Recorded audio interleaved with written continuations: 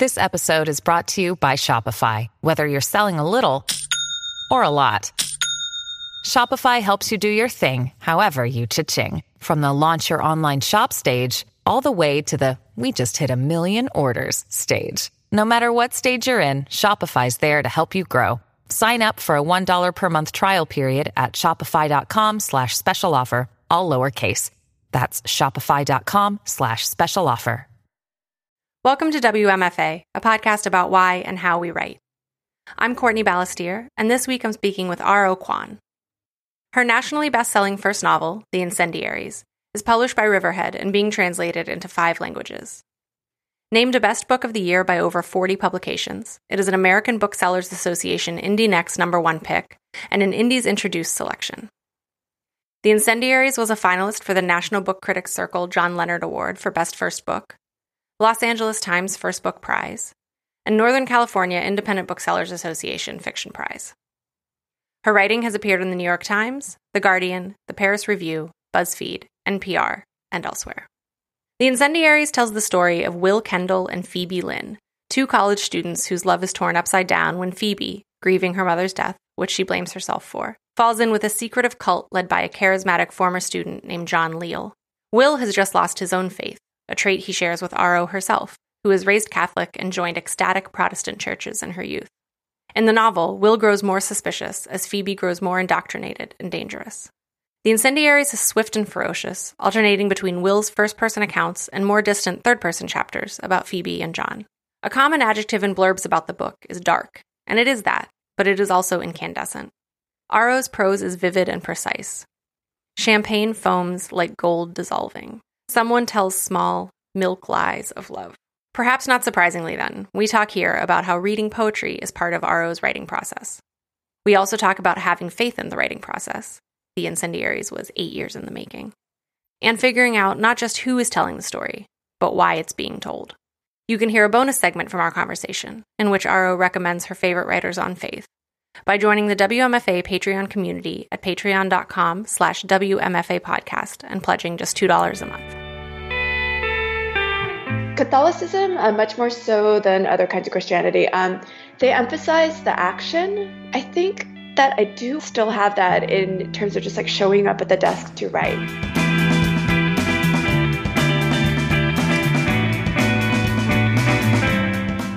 I wanted to start by just asking you about the idea of faith when it comes to faith in writing and in the writing process. And I know that the book was a long time coming and it's your debut.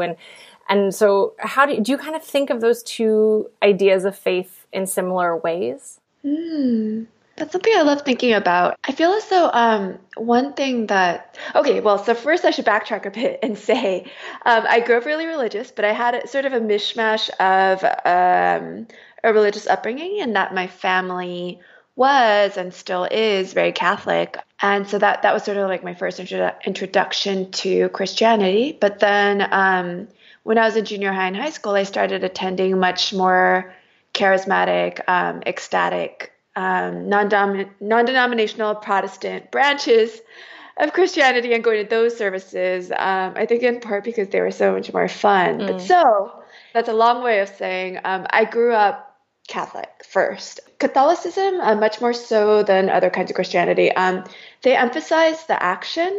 And so, there's like a lot of emphasis placed on like going to mass and like taking communion and going to confession, all of that. And I think that I do still have that in terms of just like showing up at the desk to write, because so often I don't feel like writing. And so often I can write for, I can go like days at a time, weeks at a time, and just feel as though nothing's happening. Everything is trash. What am I doing with my life? Right. All of those questions coming up. But I think I do fundamentally believe that if I keep showing up at the desk, if I keep showing up to my laptop and hanging out with the words, then something will start happening. Right. Yeah. I was raised Catholic also. I've never thought about it that way, but I hear what you're saying with the onus is always on you very much. Well, the poet Dean Young says something I love, and he says, you have to sweep the temple steps a lot before the God appears. Because, I love it when I'm writing and I feel super into it. things are really coming and the sentences are like, I'm like, fuck yeah, this is like those moments are great. And there's no way for me at least to will them into being. Right. I can't just like get there. So I just have to like keep writing. And for me, at least, I work best if I write every day, especially with fiction. Fiction wants my attention every day. And if I don't give it attention every day, then I can feel the writing starting to suffer. That's interesting. So even when you're sitting there like, this is total trash, it's just like, okay, keep going. Do you have like a kind of time that you put in every day, or do you have a ritual with it that way? Well, with the first novel, I used sort of a variety of rules. So often like word limit actually really helps me, especially in the early drafts when I'm trying to let myself be okay with much more mess than I'm okay with in general with prose. Because I love sentences, I love words, I love syllables, I love like just like really zooming in on punctuation, and all of that I found is not as helpful in early drafts, especially with something as unwieldy as a novel. And so in early drafts, I find that word limits helps. So let's see, with the first novel and with my new novel, which I've now been working on for 3 years, like 300 words a day would sometimes be a word limit I would reach for. If I was at an artist residency where I just had like all day to write, I sometimes would try for like 500 or 1,000 words a day, knowing and fully understanding that much of it is going to end up being thrown away. But at least it's something, like just to get something down that I can start working with. Yeah. I think it's so hard when you do love the playing with language. This is something I've really had to kind of like deliberately sort of train myself to do the opposite of my instinct, which is to just like obsess sentence by sentence. And so especially like you're saying in those early phases where it's like, just get it out, it's really hard to kind of keep yourself from diving in there and kind of getting granular. Yeah, exactly. And I really love often in the midst of a conversation, someone will say a word and I'll just like space out because I just feel like I really like that word. Like that word's so interesting. And I'll just be like, hold on, I'll like email myself the word because I just like want to like use it maybe in my novel. And all of that, that's like so much of where I get my joy in terms of writing and reading. Totally. And that's nice, joy is good. But yeah, with early drafts, it can often be as much of a hindrance as it can be a help. Well, can we talk a little bit about the book coming into being? I know it's a long time in the making, as many novels are, and that it draws so much on your personal experience with your own loss of faith. And so I'm really curious to talk to you about getting to the critical distance that you needed to do that. Almost kind of like we're talking about with first drafts and revisions, I can kind of see it being this sort of thing where there's maybe like a big purge of all of those thoughts and feelings and ideas in the beginning, and then you kind of have to take some time away from it and really look more editorially, more sharply at what you're working with. But how did that come up for you? That's interesting. The genesis of the book definitely came from my having grown up so religious that I thought I was going to be a pastor, and then losing that faith when I was 17. And how devastating all of that was, and my desire is to talk about that, but also how wonderful it was to believe. So that sort of loss, which was and is the pivotal loss of my life, around which it really feels as though my life has been split into a before and after. Was that a very sharp, kind of undeniable moment, or was that a gradual process of loss? It was gradual, and then it was sharp. So that was one of the more directly autobiographical elements of the book. So Will Kendall in The Incendiaries, he's the one who loses his faith. He's the one who grows up religious, thought he's going to be a pastor, goes to Bible college, and then loses his faith. So I gave him the most. Those are some of the most emotionally autobiographical parts of the book. Not in terms of like every like detail lining up with my own life, but there's a part where he says that losing faith, it was like what people say about bankruptcy. It happens gradually and then all at once. So that was what it felt like for me. There was a mounting pressure of questions that's not even that I needed answers necessarily. It's more that there were questions that for me could not be accommodated within the Christian set of beliefs that I held. There was this mounting pressure, and then one day it was gone. It was the most terrifying experience of my life. But the way I like jokingly describe it is I say it felt like, like in zombie movies, how there were like 3 zombies and then like 100, and they're all like pushing at a door, and there's someone on the other side of the door, and it's a human, and you're like, oh shit, that door's going to break. Dude's definitely getting turned into a zombie. Yeah. Like it felt like that, where there was so much pressure, and then one day, just like the door opened and it was over. So, but going back to your first question, I think this is something I only realized in retrospect because it was so hard for me to write about, and it was so important to me that I put it down in a way that felt truthful to my experience of losing faith. Like I really needed that to feel right on the page. And I think in retrospect, it really helped me that I gave my deepest pain and trauma to a character who is a straight white man, therefore as demographically unlike me as is humanly possible. And so there are ways in which, because like people mix me up with the central Korean American woman character pretty often, like Phoebe Lin, who's the one who falls into the cult. Like people will ask like, oh, people will just like get a little confused and they'll say like, oh, so what was it like being a piano prodigy, which is what she is in the book. And I'm just like, oh, I never was a piano prodigy. Right. Which is so frustrating too, because it's like, I don't know, when Jamie Quattro was on the show, we had this whole conversation about how nobody believes that women writers can like have imaginations. Yeah. And I've been getting really hung up with that with my second novel, which has the central narrator is a Korean American woman artist, and the book seems to want to be full of sex, and I'm just like proactive. It's like I'm very prematurely very stressed out. It's giving this like extra dimension of this is very difficult to write because I fully understand that like people are going to be like, oh my God, this is totally about her. Right. Now I know all about this woman's sex life, and I'll be like, no, it's fiction, and like there are going to be a lot of people who won't believe me. But yeah, I know Jamie Quattro must run into that a lot with her books, which I love. That it was really kind of reassuring to me, actually, for my own project and process, reading Will rather, and then kind of, learning about your backstory, because I feel like I'm doing similar things in my novel in progress. And I've often really struggled with this idea that the person that I'm giving all of that to is like a straight white dude. And in my case, like a little bit older also. And so it's just kind of like, I don't want to just write, male fiction. And then you get so in your head about like, we've internalized all of these ideas about what literature looks like and how white and male and heterosexual it is. And then, you can just kind of like really wrap yourself in circles with all of that. But I think you're right that when you are working through stuff, it is just sort of maybe a natural way that your brain is using to kind of give a little bit of separation.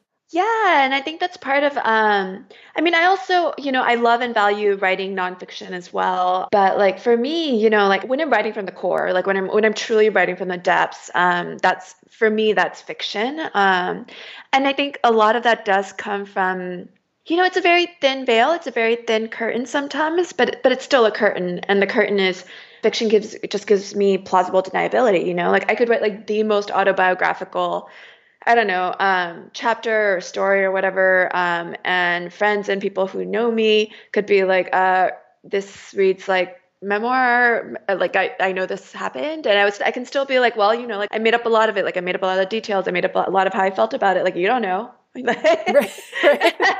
You don't know me. Yeah. And it's just like, I feel as though I have to have that plausible deniability for me as someone who primarily identifies as a fiction writer. Otherwise, like it's hard for me to be as honest as I feel I want to be and have to be when I'm writing. Absolutely. It's what kind of like lets you relax into the, like, I mean, it's that old thing of like lying to tell the truth. Yeah, exactly. Again, for me, I know this isn't true for like nonfiction writers, but for me, like facts get in the way of truth. And it's like, I need the facts to be more malleable so that I can get at the truth. Yeah. Multiple truths. A truth. I don't know.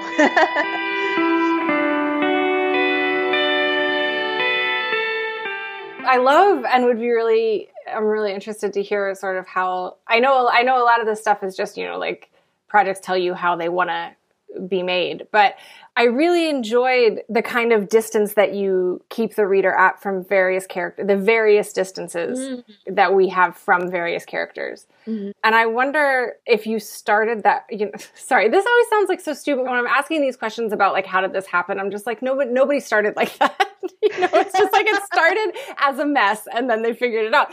But like, how long did it take you to kind of come to like the structure of the book that like, okay, we're going to see Phoebe largely through Will's perception of her and we're going to get real close to him, but we don't really know a lot about him. And Phoebe is going to be a little bit further away. And then John is going to be a little bit further away.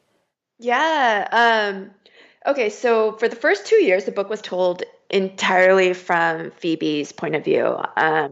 So that was a Korean American woman who had a lot of, like, she shared a lot of, like, my experience with faith. So she was actually, in the very first permutation of this novel, she was someone who loses and then gains a faith. And then after those 2 years, I threw everything I had away. Because she was just, at that point, the book was like, it was kind of just it was sort of, as far as I could tell, it was about a woman who was wandering around by herself, like being melancholic and meditating on the nature of an absent God.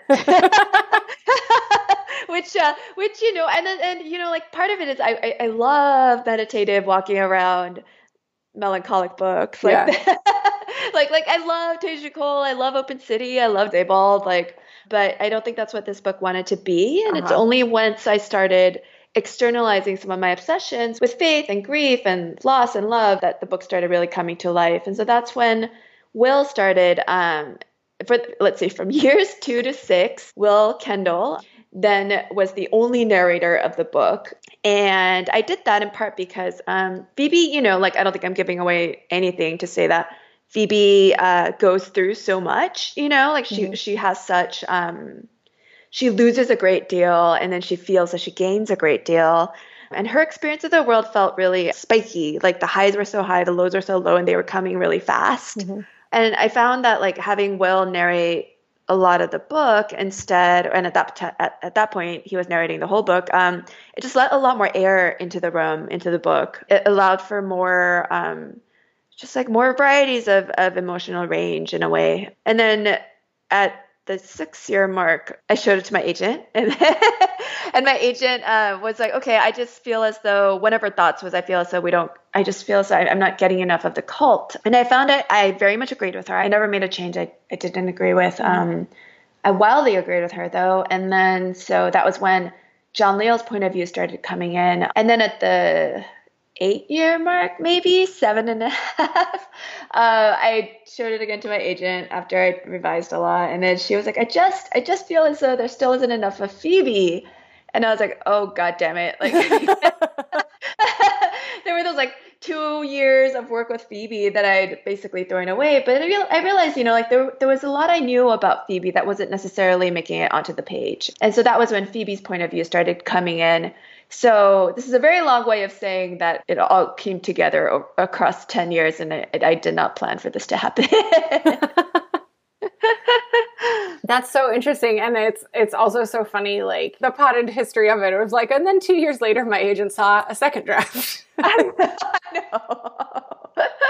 Oh, wait, I forgot. There were several months during which I was writing. There were like a whole 100 pages I wrote from the point of view of Phoebe's father. Okay. And it was set in like 1970 South Korea. And that it just ended up not working. And I threw all of that away. Yeah, right. Do you feel like that you needed to write all that? I think you kind of have to come to the idea that you needed to write all of that, otherwise you go insane. Well, I tell myself that every book is a palimpsest. Right. And then nothing was wasted, and it all sort of underlying the book. The ghosts of what I threw away are all in the book. And you're right, at the very least, it's a better story for me to tell myself than any other kind of story about the amount of time that was put into it and how many pages were thrown away. Right. Is it difficult for you to throw away, or are you pretty ruthless? Oh, I don't mind. I never mind throwing things away. And I also I soften the blow for myself because I keep, with everything I work on, including like a review or an essay, I keep a file that's like title and then scraps. Mm-hmm. So I put anything I'm deleting there. And so I say scraps because I know like other people title such documents like Graveyard or like Death Vault, or like people get like really, really metal about it. But like scraps, to me, that sounds like friendly. Like, hey, maybe I'll go back in there. Who knows? Yeah. It's like little loose bits of fabric that you can like make a quilt out of or something. Yeah. They're not like, it's not death. It's just going somewhere else for a little while. It's just going to a farm. What's your like nitty gritty, like actual writing setup? Like, are you using like Scrivener or some kind of storyboarding thing like that? Or do you just go Word? I just use Word. Yeah. I know people really love Scrivener, but like I tried opening it and I just was like, this is really complicated looking. I just use Word. I write at my desk, which is in my dining room, and I sometimes will write by hand. So I've written several drafts, both of the first book and now of the second book by hand. But other than that, that's as fancy as I get. Yeah, I find writing by hand really helpful, especially in the beginning or like when I get really stuck. Yeah. And it's kind of crazy to see like what a different process it is. Yeah, there's something like I think physically rewarding about having a pen sort of scratching, and there's something also very lovely about the fact that like, especially if you're writing with a pen, you can cross things out, but there's still evidence that like, you wrote some shit. Like even if like pages and pages are crossed out, that's like, oh, that's like work I did. Whereas I think on a laptop screen, especially with early drafts, it can feel really frustrating to be like, oh my God, I'm still on page 5 and it's been like months. I don't know. Yeah. And Scrivener has this feature that I finally figured out how to opt out of, where it would like count, it would go to negatives. So like if you wrote 500 words, but then you deleted 200, then it's just like, no, who wants to know that? I'm glad you can opt out of it. Yeah. Oh God, no, that's terrible. Because it's funny what you said about, that you started kind of working toward word limits when you're thinking about getting a kind of day's worth of writing done. Because I think for a long time, I've just kind of made that mental switch.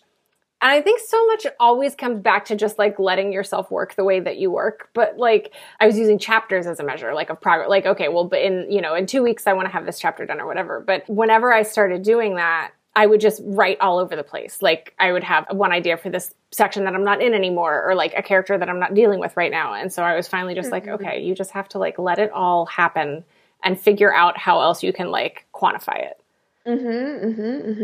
Yeah, I love that. Yeah, I haven't really used time as a metric for how much writing I want to get done in a given day. But I think part of that is because I spend so much of my writing time not writing. Yeah. If I like am sitting there with the intention to write, and I'm like diverted and I'm like reading poems, like I'm still like, okay, I think this still to me feels like writing time. As long as I consciously know, like I'm reading these poems in part to like help myself like get back into the world of my novel, like that's like completely writing time. Yeah. I'm not surprised to hear that poetry reading would be a part of your process. I feel like that's very evident, I think, in your prose. Oh, thank you for saying that. I really love reading poetry, and I feel as though I have a couple of poems memorized and like fragments of other poems memorized, but that's an ongoing project for me. I really want to memorize more of the poems I love, because I feel as though there's such a difference. And this is something anytime I teach writing, I always have everyone memorize like one poem. And it's the assignment that usually people like hate the most. But then afterward, at the end of class, like a number of students will always be like, actually, that was like the best thing we did all class. And there's something about like getting the rhythms of a piece of writing that you really love. It's like I want to memorize so I can have it like in my blood almost. And then it like really helps me in a way it doesn't necessarily help as much if it's not memorized. Absolutely. Who are some of your favorite poets? Let's see. Ones I have on reread are Dickinson and Bishop. Lately, I really love Natalie Diaz's poetry and Ada Limon's, and I've been getting really into Nicole Seeley's poetry too. Kaveh Akbar is so wonderful. Franny Choi is someone I've been really excited about lately too. Tiana Clark.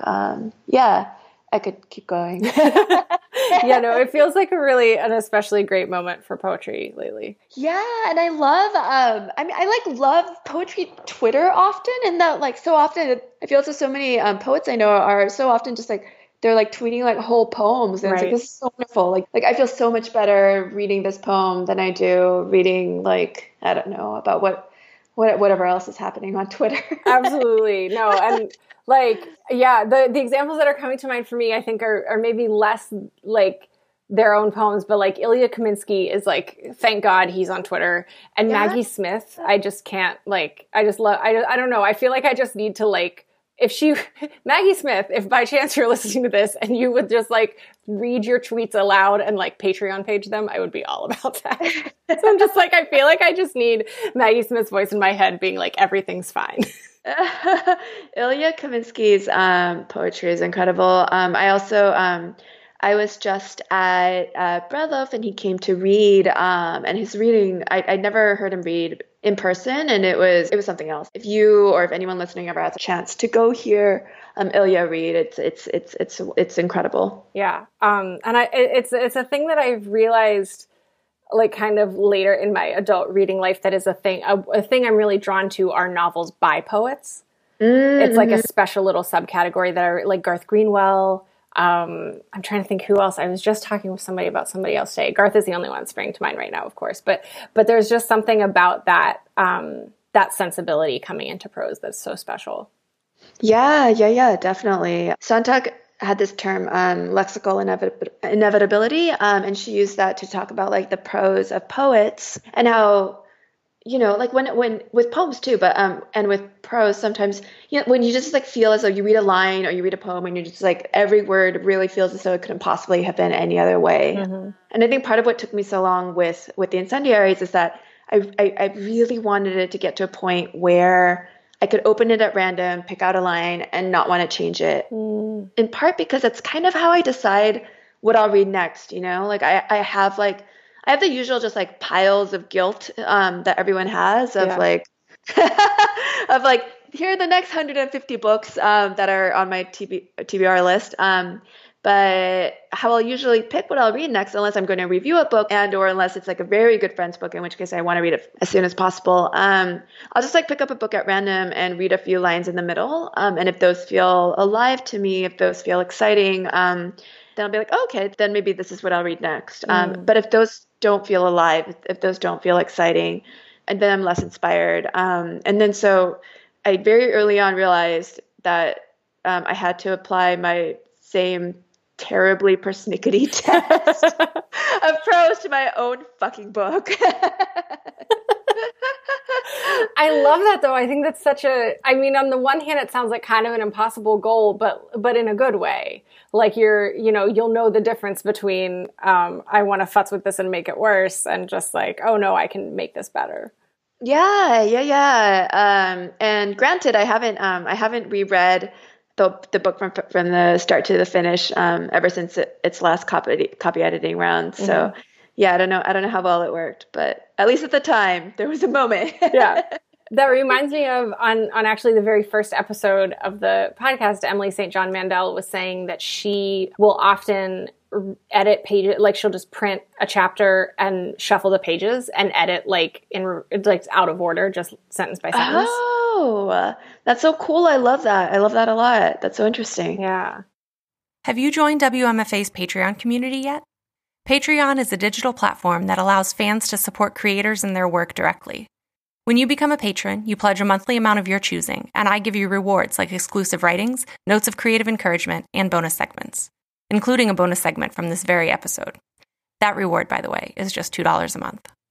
By joining my Patreon community, you're growing the world of WMFA one writer at a time, plus supporting a whole community of independent creatives, from audio editors to graphic designers. And creative community is what WMFA is all about. Join today at patreon.com/WMFA podcast. That's patreon.com/WMFA podcast. Thank you for supporting the show. What brought you to writing? Have you written your whole life? I think I was a reader first. Mm-hmm. I was definitely a reader first. So I was always reading. Reading was my favorite thing to do. I feel as though like when I look back at my childhood, like one recurring motif was just like feeling severely irritated and or unhappy because I had to go do something else that was not reading. Yeah. So I didn't write all that much until college. Like I wasn't one of those kids who's written like 40 books by the time they're 18. I'd written like maybe a few stories and that was it. But then once I got to college, I took a writing course every semester. And after I gave up the whole wanting to be a pastor thing, at some point senior year of high school, I remember a principal asked like a group of us just, what do you think you want to be? And I remember saying, I want to write novels. I want to be a writer. And so I think like, at least when I was in high school, like I knew that was what I wanted to do. But then in college, while I did take a writing class every semester, I also majored in economics. I just like had this, idea that I would need minor things like healthcare and and like a job. And especially then, like there were so few models. There's so many more now, thank goodness, but there were so few models for like what it meant to be Asian American and an artist, like how to be an Asian American artist. Like there were so few models. So I knew a lot about how like Henry James had become a writer, Virginia Woolf, like extremely dead people. I understood how they had become writers, but like I didn't really have models. I didn't know how to go about doing it. So I thought I would what I did was I got a job in management consulting of all things after college. And I thought I would try to write on the side, but I was working like 90 hours a week and I was so miserable. And I didn't have time to write, let alone to read. And so that same year I applied to graduate school in writing. And then ever since I've thought of myself as a writer. Right. Yeah. And what was your graduate experience like? It was overall really, really lovely. I went to Brooklyn College. Michael Cunningham was the director. I love him, and I love his writing. And the faculty were in general really kind and supportive. My cohort was in general kind and supportive. I think the faculty and Michael, they worked very hard to try to make it an environment in which people would feel collegial rather than competitive with one another. And so when I hear about other people's experiences of their MFAs, it really doesn't, I feel as though I got out relatively unscathed from what can happen in MFA programs. Right. Yeah. Was the germ of the incendiaries, did that exist? Yeah, I started working on it my second year of the MFA. So yes. Do you teach now? How do you spend your time now? Well, before the book came out, I was teaching at the University of San Francisco. And then once the book came out, so for like a year, I wasn't able to commit to teaching because I was traveling so much. And I was adjunct teaching, so it was easy to just be like, I'm not available this year. And this fall, I'm still traveling enough that regular teaching, it would have been irresponsible of me to sign up to teach a fall class because I've been away so much, and I'm still going to be away so much. But I'm thesis advising at USF this fall. And then in the spring, and I'm really excited about this, I'm going to teach for a term at Scripps College in LA, which is a school. It's one of the Claremont colleges, and it's for women and non-binary people. And so I've just like never taught in that environment, and I'm super, super psyched. Yeah. I taught a course at Sweetbriar College this spring with a couple other artists, and it was like an interdisciplinary class. And it was incredible to have like a room full of female and non-binary and no men. It was really shocking to see like the difference in their confidence level, their like readiness to like speak up or like argue points, or they were like incredibly supportive, but just like very comfortable in a way I had never quite seen in a classroom. Oh, wow. Yeah. And I was looking back and I was realizing, like I've never been in a writing classroom, whether it was teaching or being a student, without any men in it. And that, so yeah, I'm so curious about what it'll be like, and I'm so excited. So that'll be in the spring. Do you want to say any more about the new novel? I know that sometimes it can be very tight-lipped, but if you want to talk about kind of where you're at with it or how it's coming together. Yeah, of course. It's centered on two women who are both artists. One's a choreographer, one's a photographer, and the photographer becomes professionally and then more personally obsessed with the choreographer. And with the book, I think what a central question that I'm grappling with, or a central question I'm interested in, is like what it is that women are allowed to want, and what generalizing makes me nervous. What I, as a woman, feel that I am allowed to want and often pushed to want, and the ways in which that often revolves around caretaking, which means I feel most supported by the world at large when I want to take care of other people. Yes. That means when my primary want, if it seems to be taking care of other people's wants, essentially.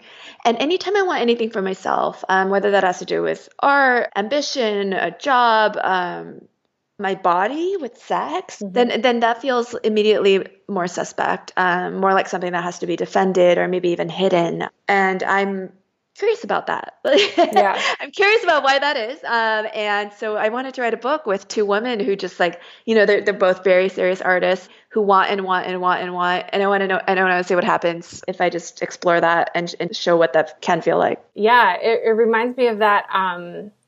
I can never remember her last name. Is it Claire? Is it Didier? She wrote Deaderer. Okay, I haven't read this. She wrote Love and Trouble is her memoir. Oh, I've heard the title, but I haven't read the book. I actually haven't read the book either, but she wrote a great, very complicated, but I think overall very good Paris Review daily essay partially about Woody Allen and then kind of also about this idea of like art monsters and how like women aren't allowed to be art monsters. Oh, yes.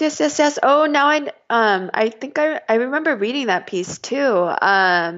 I spoke at an MFA program where I met her and she was talking about her project and it seemed really interesting. Yeah. And I think that's such a, and you alluded to it when you were talking about your studies, your undergraduate studies, but that was a really striking thing for me too later once I kind of realized it, that I didn't have models for what I kind of wanted to be in the world, what that really looked like. And it was a really striking thing for me just a couple years ago when I went to my first residency and saw like mature women artists, like women in their like 50s and 60s, that I really kind of clicked for me, like, oh, this is the model of how I could be in the world. Yeah. And like, I didn't necessarily know how much I was lacking it. Yeah. That's, it's only in retrospect that I realized, so I didn't read Korean American writers, and I'm Korean, until after college. I didn't even know to mourn what I didn't know I was missing until afterwards, until I started reading Korean American writers. And then I was like, oh my God.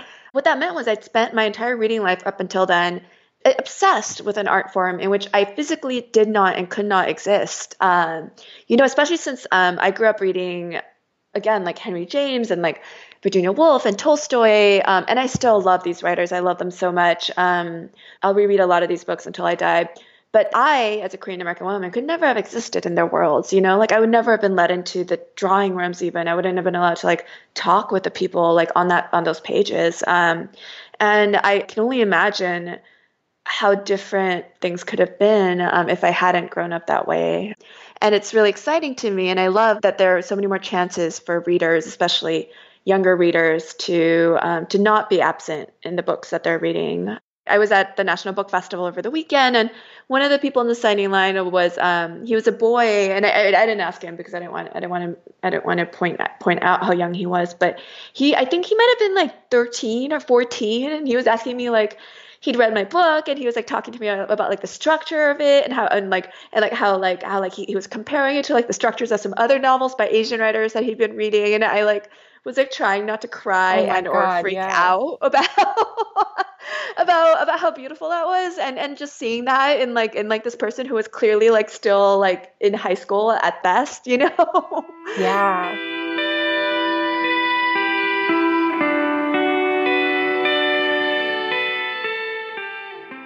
Was that something that you grappled with? I mean, I guess it's a two-part question, similar to what you were saying about the novel you're working on now, that idea of being like, nervous in advance for how it might be received in certain ways. Like, were you feeling that pressure of, is this going to be an identity book that I'm going to have to kind of answer for in that sort of way? The sort of the way that the book like wears the characters that, that do have the Korean American identities, like the way that you're portraying them, or, how did you struggle with that? Or I don't want to make it sound like it has to be a struggle, but, if it's something that was a kind of fruitful area of thought for you. Yeah. Let's see. I wasn't thinking too much about that, except insofar as I definitely really wanted to have central characters who are Korean in the book. Like, that was important to me. It's difficult for me to imagine like writing a book ever that wouldn't, I just wouldn't do it. But there are ways in which, so I grew up in a town that was 80% Asian in LA, and my public high school was 80% Asian, as was my junior high. And what that means is that until I reached like late junior high, early high school, until I started reading the news, I didn't even really fully understand that Asian people were a minority in this country. And so I just kind of thought, I don't know, like I knew there had been like a lot of white people at one point, but like I hadn't really like thought through Yeah, that's amazing. like what like other parts of the country were like. So I didn't really grow up with a lot of like, I didn't hear racial slurs growing up, you know, like I didn't encounter like that sort of like direct in your face racism that I think a lot of Asian American people that I know grew up with and or are growing up with now. And so there are ways in which, like with the Incendiaries, I wasn't at all interested in, I didn't feel any need to, well, there are like no racial slurs in the book. Like, and race, of course, plays a role in the book because there are characters, I mean, because race plays a role in every book.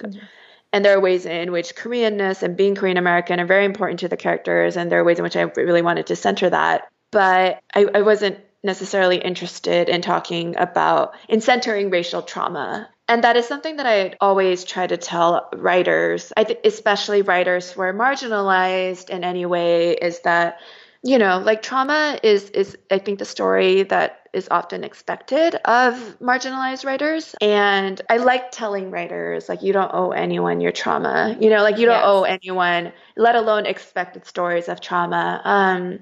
Your joy is just as valid and just as interesting. And yeah. Yeah, it makes me think a couple months ago, Kristen Arnett was on, and she was saying a very similar thing about queer narratives, that it was very important for her to not write a coming out book. That just like to show just like queer daily life. Yeah. And I did think about it. I think I thought about it in terms of audience so, you know, like people often ask the question, like, who were you thinking of when you wrote this book? Like, who was your audience? And I used to think my answer was just like so straightforward. It was boring, and my answer was just like, you know, I write for myself. When I'm writing, it's so absorbing. I can't really think about anybody else, or it's too distracting. But then I thought more about it and I was like, wait, if I'm writing for myself and I'm the audience, then that means I'm centering Korean American immigrant woman who's queer as a reader. And that's not a body that has very often been centered in American letters as a reader. And so that does have implications for how I write. And I very much want to do that. Like, so for instance, like there were a lot of decisions I made along the way. So like at one point reading a draft, a reader said there's a point when the first time Phoebe is called by her Korean name, which is Haejin, the first time she's called Haejin by her mother, I don't explain that Haejin is her Korean name, you know, like she just has her mother calling her by a name that's not Phoebe. And then there was a reader who said, well, do you want to explain that? Like, do you want to like have a note there so people don't get confused? And I was like, who are people? You know, like who are these people who will get confused when every Asian American person I can think of would totally understand that there's a family name and then there's an English name you use with the rest of the world. And a lot of non-Asian people would understand that. And like, it's okay to be a little confused sometimes, you know? Like, I think so much about like how much I've learned over the years about sailing. Like, I've learned so much about sailing. I've looked up so many sailing terms because of my reading. And like, I've been on a sailboat once and, and that's fine. I like looking up words. Looking up words is fun. Absolutely. And it's that, you know, it's like, just as like, you know, you don't owe anybody your trauma, you don't have to be like the tour guide for anybody. Yes. And like explaining from the inside out can also feel like I myself am not interested in doing that. And I feel as though that's, you know, like that's great. You know, like I've been spending the bulk of my reading life reading books that were not written explicitly with me, a queer Korean American woman immigrant, as a reader in mind. And that's fine. Right. Yeah, absolutely. I come from Appalachia, and that's the focus of my fiction as well. And that's something I think about a lot with that too. And that idea of like, you know, this is a little bit more pointed for Appalachia right now, just politically, and, you know, since the election, but like that is a place that people very much want, quote unquote, explained to them. Yeah. The other day I was asked like, well, but like, what's the story that you would tell, you know, and people want to know like, like what the Appalachian narrative is. And I was just like, that's so insulting. Like there's not one narrative of anything. And like, to have to kind of play into that idea of like, well, here, how can I boil this down for you into a way that like is palatable? And I realize it's slightly different from what you're describing, but those concerns, I think whenever you're, frankly, not like a white straight male writer, probably American writer, you're probably just like so tied up in everything. Yeah. The way that question is framed, I would feel insulted. The Appalachian narrative, like, what the fuck, man? Totally. Like, I'm writing a book and I'm one person. There were a couple of times people who were white men did ask, they've asked variations of a question that was basically like, did you, like, one person asked, I think it was something like, was race like an afterthought with your characters? Like, was that something that you thought of from the start? And I was like, what the fuck? Oh my God. Yeah. How could race be an afterthought? How could, like, only, how to say this? Of course it wasn't an afterthought, but I think the question was asked because racial trauma is not foregrounded in the Incendiaries. Mm-hmm. And so it was like, well, where's the racial trauma? And if the racial trauma isn't there, then like, why are there Asian people? Right. Yeah. What if not to teach me a white person a lesson? Like, what are you doing? Right. Like, this question has never come up for me in workshops, but I know a lot of my Asian American writer friends have been in workshops where they've been asked variations of questions like, what is the point of this character being Asian? Or like, what is the point of this character being of color or being Black? Or like what? Why did you do? And it's like, our race doesn't have to have a point. Right. Yeah. It doesn't have a point. It's part of who we are. Like, I don't know. Yeah. Something that you just said, though, just the way that you phrased it reminded me that this is another note that I had jotted down. And it's similar language, but a completely different tone. So I'm not trying to follow that line of thought at all. But I was listening to your great interview on the Maris Review yesterday, and you made some reference to writing and thinking about, why the characters were even on the page. Mm-hmm. And I thought that was such an important and interesting note, that idea of just like, are they kind of carrying their weight, or like how they're sort of like moving the story forward. And I just wondered if you remember kind of saying that, or the gist of that conversation, if you could just kind of expand on that a little bit. I'm not sure. I just listened to the podcast, but I'm somehow not remembering exactly what I'd said about that. But I wonder if I was referring to so that with the way the book is structured. So again, I don't think I'm giving too much away if I say that.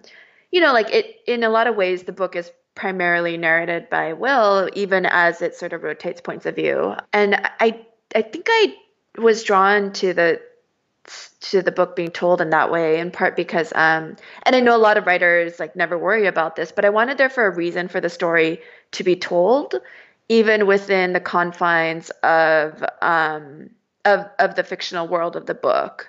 I wanted there to be a reason for this like whole story to be unspooling, for the words to even exist as a unit, the way they do in a book. So this idea of like Will trying to understand what happened, how this woman he loves, how she fell into this cult, that process of understanding gave me what I found to be a fruitful organizing technique for the book. Right.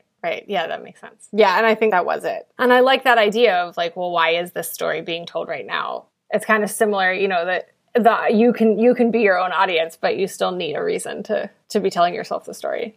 Yeah, exactly. I was just at Breadloaf, so I was listening to a lot of really wonderful talks and readings. And Alex Chi was giving a talk about Baldwin, and he made this distinction that I think I've somehow never heard this distinction made, but it's so clean and beautiful. The difference between point of view and point of telling.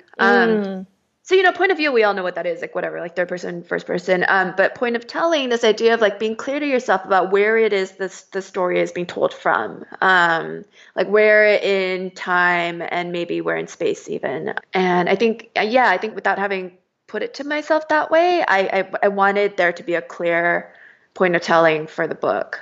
I love that. I just finished his essay collection, and I was like photocopying full pages of it before I like returned it to the library. I was just like, I need these paragraphs in front of me forever. So good. It's so incredible. I love it. I love it so much. The thing that I always like to ask everybody at the end is, what does creative satisfaction look like for you right now? Creative satisfaction. It feels a part of being a writer, being an artist, is very much signing up for a life of perpetual dissatisfaction with at least my own work. That said, I do, with my fiction, it is very important to me to get it to a place where the sentences feel as though they couldn't possibly have been any other way, as though that's the only way they could ever have been. So yeah, that sort of takes a while. There's something that Martha Graham said that I love, that I think about a lot. And she said, no artist is pleased, no satisfaction, whatever, at any time. There's only a queer divine dissatisfaction, a blessed unrest that keeps us marching and makes us more alive than the others. I love and that. I'm not sure we're necessarily more alive than the others. That feels like a value statement I'm not sure I'd stand behind, but at the very least, I love the energy behind that. Yeah, absolutely. She also, the keep the channel open quote is her too, right? Martha Graham? Yeah, I think so. She was so cool. Part of why I made one of my characters a choreographer is because I've just been really loving watching and reading about dance. Oh yeah. That's super interesting. Well, I'm so excited to read that book. In a few years, whenever it's ready. Just a little while. Yeah. Well, thank you so much for taking the time today. I really appreciate it. Yeah, of course. Thank you. Thank you for having me. You'll find links to some of the things we talked about today at WMFApodcast.com. The best way to support WMFA is to share it. If you enjoyed today's episode, tell a friend or write an iTunes review to help new listeners find the show. Have a question or author recommendation? Email me at hello@WMFApodcast.com. Find me on Twitter and Instagram at CFBallestier, or leave a voicemail at 347-685-4836. Today's episode was edited by Irissa Apentaku. The WMFA logo was created by Unsold Studio, and our theme music is Jazz Dancer by Double Winter. Find them at doublewinter.bandcamp.com. WMFA is made in Pittsburgh by Courtney Ballestier, LLC. All rights reserved.